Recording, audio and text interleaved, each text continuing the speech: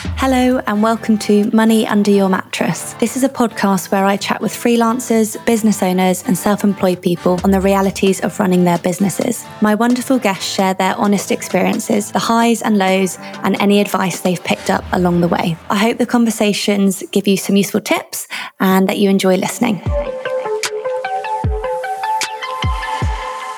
Today, I'm joined by Bill Roberts. Bill is the owner of Hush CBD. So welcome, Bill. Oh, you're right. Thank you for having me. You're very welcome.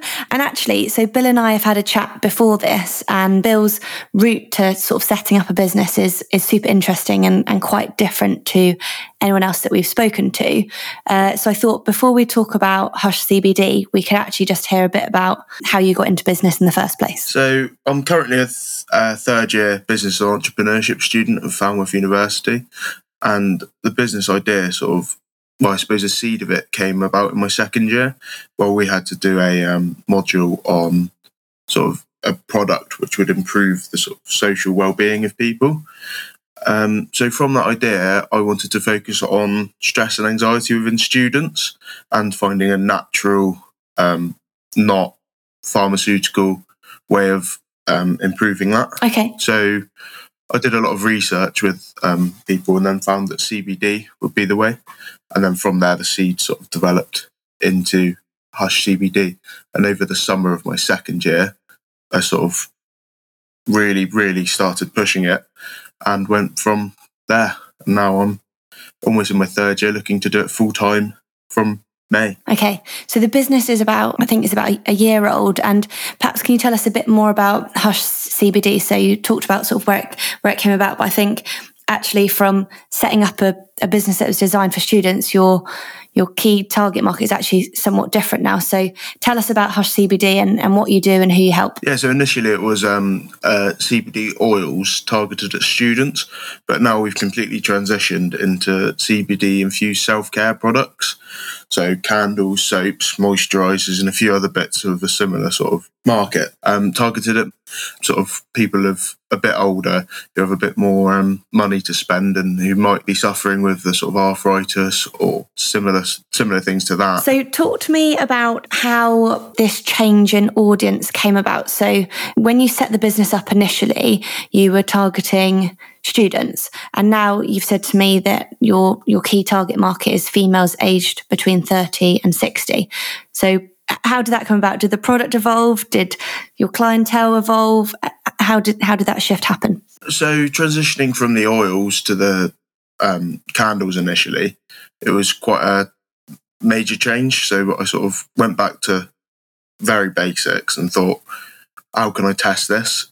So rather than doing a big ad marketing campaign or trying to get loads of people to do a survey for us, I just went to a local car boot and started selling there and picking up on who was buying it, who was interested in our products, and then using that information, so using that primary research and research which actually involved who's buying our products, to then back what our target market is.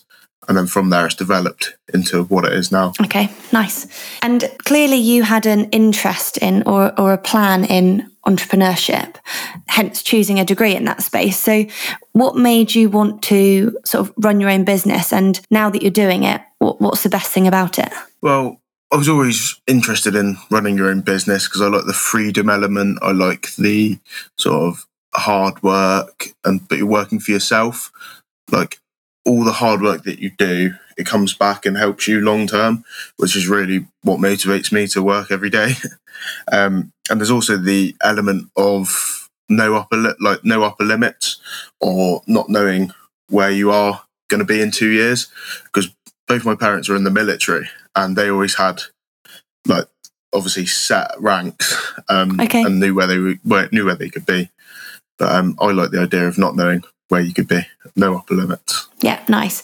And we've talked a bit about the highs, but looking back on the first year and what you love about the business, had there been sort of any real wins or anything that in hindsight, you wish you'd have done differently, or any mistakes that you'd share with us? Well, one of the first once I first started Hush CBD, I made the silly decision to apply for a massive trade show. Okay, I like that though, because positivity, ambition. Yes. Straight to the big event. Yeah, straight to the big event, but the big event had a big cost aligned to it, which I just couldn't go to. And I think they wanted a first 25% of it within a couple of months. And I just didn't have that liquidity, especially as a student. I couldn't rely on that. So that led to me sort of being stuck in a bit of a hole, having to negotiate my way out of that and still having to settle with a big loss for no benefits at all. But it's definitely a learning curve. I think I just find myself rushing into things. I think it's maybe a bit of inexperience, maybe a touch of ADHD in there as well. Just jumping into the sort of option I think is best at the time, and not actually taking a minute to think, oh, what if? Which is why pairing with my mother, because Mum and I own the business together. Okay. This is why pairing with my mother works so well. So she can sort of help you with the enthusiasm and sort of be a sounding board and bring different ideas to the table. She's the realistic side. I'm the very optimistic one. I'd like to think, in 2 years we'll be millionaires and be living on a massive yacht. But she's the one that was just like, hang on a minute, let's just think this through. We need to have a second and just why are we doing this? Do we need to spend that money? Yeah, nice. And when did you bring your mum on board, or was it something that you always planned to do together? How did that come about? It's a funny story, actually. Initially, I'm based down in Falmouth in Cornwall, and the business is based in Dorset, just outside Blandford. So obviously, I couldn't make all the products in Falmouth because I didn't have the space and needed it to be done in Dorset, and I couldn't be here all the time. So the initial idea was give Mum some of the business so she can make all the stuff without having to pay for labour. But now she's turned out to have a bit more of a role with the financial side and the sort of future development of Hush. Nice. And how did you convince your mum to come on board? Or was it how much of it was a conversation?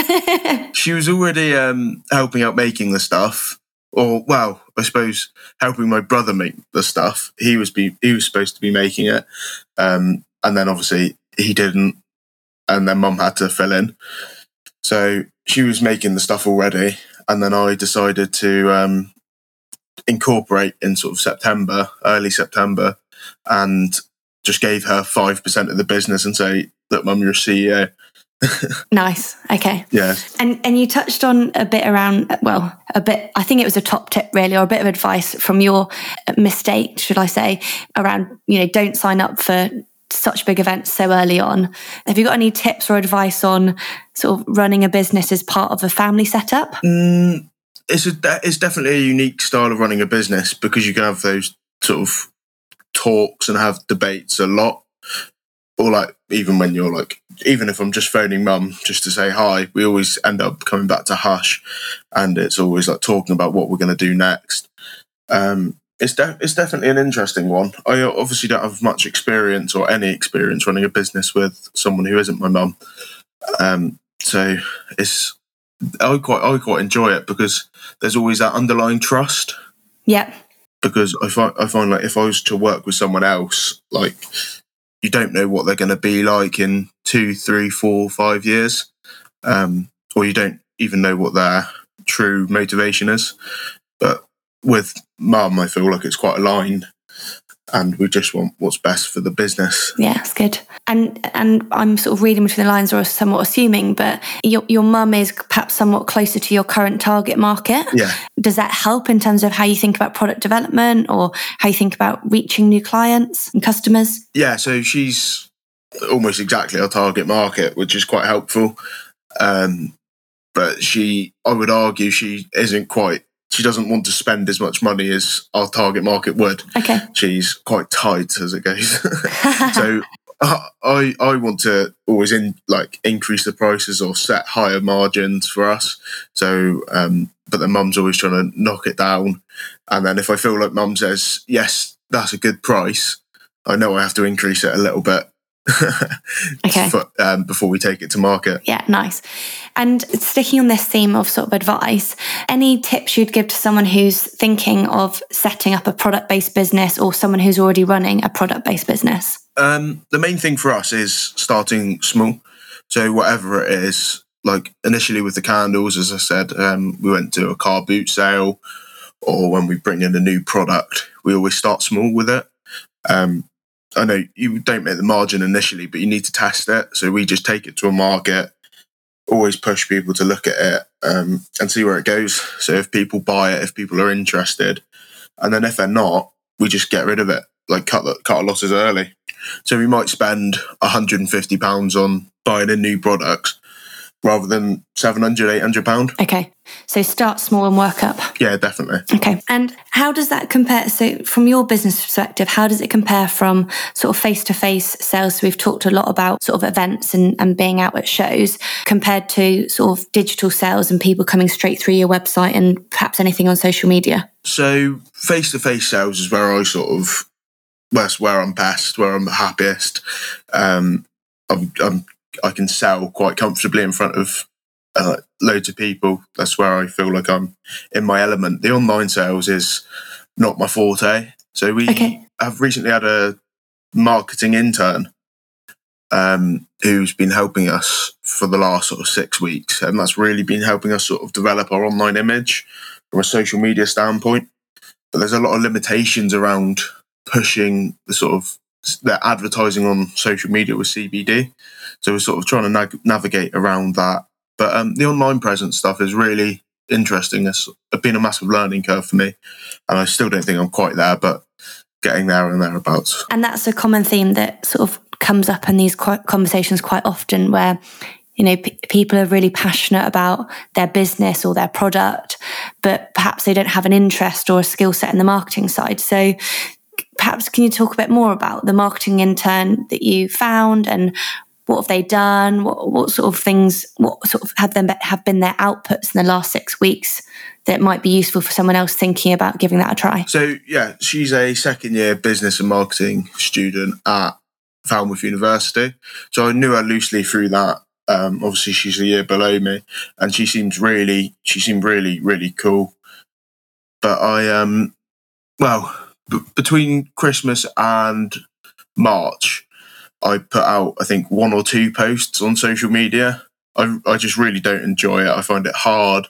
My photography and videography skills just aren't up to a standard which looks good and represents the business well. Okay. But having that marketing intern come in, she's sort of developed the online presence and the online look of the business up tenfold. It looks so good. The images are all consistent. It's all sort of pushing towards that target demographic. Our interactions have gone up hugely, and it's sort of developed our sort of online profiles quite considerably. But then if we can manage to pair that with paid advertising on those platforms, it would just work really, really well. But as of current, we've not been able to. Okay, but that's perhaps a bit of a plan or something to try in the future. Yeah, we're sort of working out the best ways to get around it or work out if it's possible. And if so, how, whether that's with sort of influencers or celebrities. Nice. Or we go to paid ads. Okay. And obviously all of this is going on whilst you're juggling your degree, and it sounds like your intern was also is juggling her degree as well. So there's lots of moving parts and spinning plates. Yeah, to say the least. So you mentioned at the start around sort of you'll be finishing your degree shortly. What's next for the business, and how do you plan to move it from a side hustle to full time? So we've got our first county show in May. So it's the Devon County Show. I believe it's the 18th to the sort of 20th. Off the top of my head, that might be wrong. So we got our first county show in May, which is as soon as I finish university. So going straight into it from there. And then from that point, we're just going up and down the country, just pushing Hush. So we've got the Bath and West show, and we've got a few other county shows, garden shows, and all similar stuff like that. Just to sort of work on a sort of B2C basis and grow our sort of customer base and making sure that we have got the right target market and everything from there.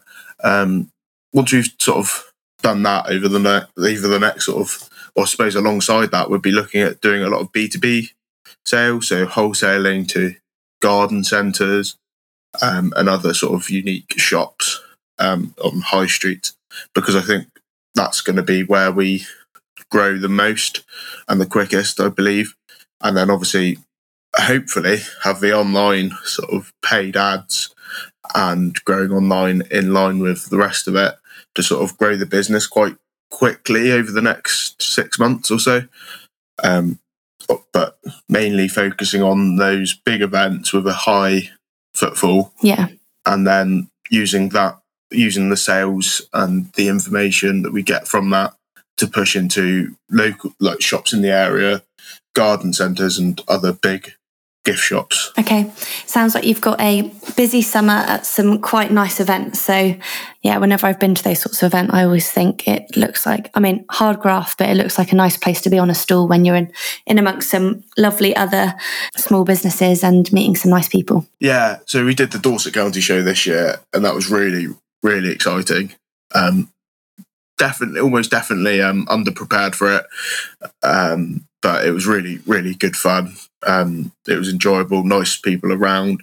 It's just nice meeting people and having people interested in the products, which is really exciting, and just chatting to them, seeing what they're interested in, seeing what they're not, and obviously having a little wander around and speaking to other stallholders, because you never know who you meet and what you might pick up from them. Yeah, exactly. It's quite a community spirit, really, isn't it? And there's lots of people sharing tips. There might be some partnership opportunities. Who knows sort of what comes out of those events? Yeah, exactly. That's exactly what we're sort of hoping for. Good. But you never know. You never know who you meet. Yeah, nice. Got to give it a go. Okay, that has been super useful and really candid sort of storytelling of how it's going for you. And I think there's lots of insights there that will help people who are thinking about starting up a business, or, same for people who are already running a business and how they think about changing direction and growing clients and customer numbers. I don't know if you've listened to any of the other podcasts, but I sort of chucked this random question at the end, which is about a song to soundtrack your business. So dare I ask, if you had to pick a song to soundtrack your business so far, or perhaps where your business is heading, what would you pick? This was really hard. It's so hard to find a sort of song that represents it all, but I think I've gone for Can't Stop by the Red Hot Chili Peppers. It's a song that I listened to a lot as I was starting it, and loved it, and played it so much it was annoying all my friends. And I just feel like it's a bit like it. Just can't stop now. Got to keep moving, keep growing, and don't know where it's going. It's a little bit crazy as well. Some of the words don't even make sense, and I don't. Yeah. Perhaps we should get your mum on an episode in the future and get her side of the story, and then she might pick a complimentary song that is a bit more calming. Yeah, hopefully. Well, thanks, Bill. Thanks for coming on and sort of sharing your side of working for yourself and sort of how you got there from a university degree to setting up the business. I'll share a link to Hush CBD below the episode so that people can find out more, and if people are at any of those events that are coming up, then I'm sure they can swing by your stand and say hello. Yes, so thank you very much. I'll wrap that up there. In the meantime, please subscribe, rate, review, or tell a friend about the podcast. It really helps to grow the community and get people talking about working for yourself and all aspects of it. And then keep a lookout for the next episode. Thanks very much. Thank you.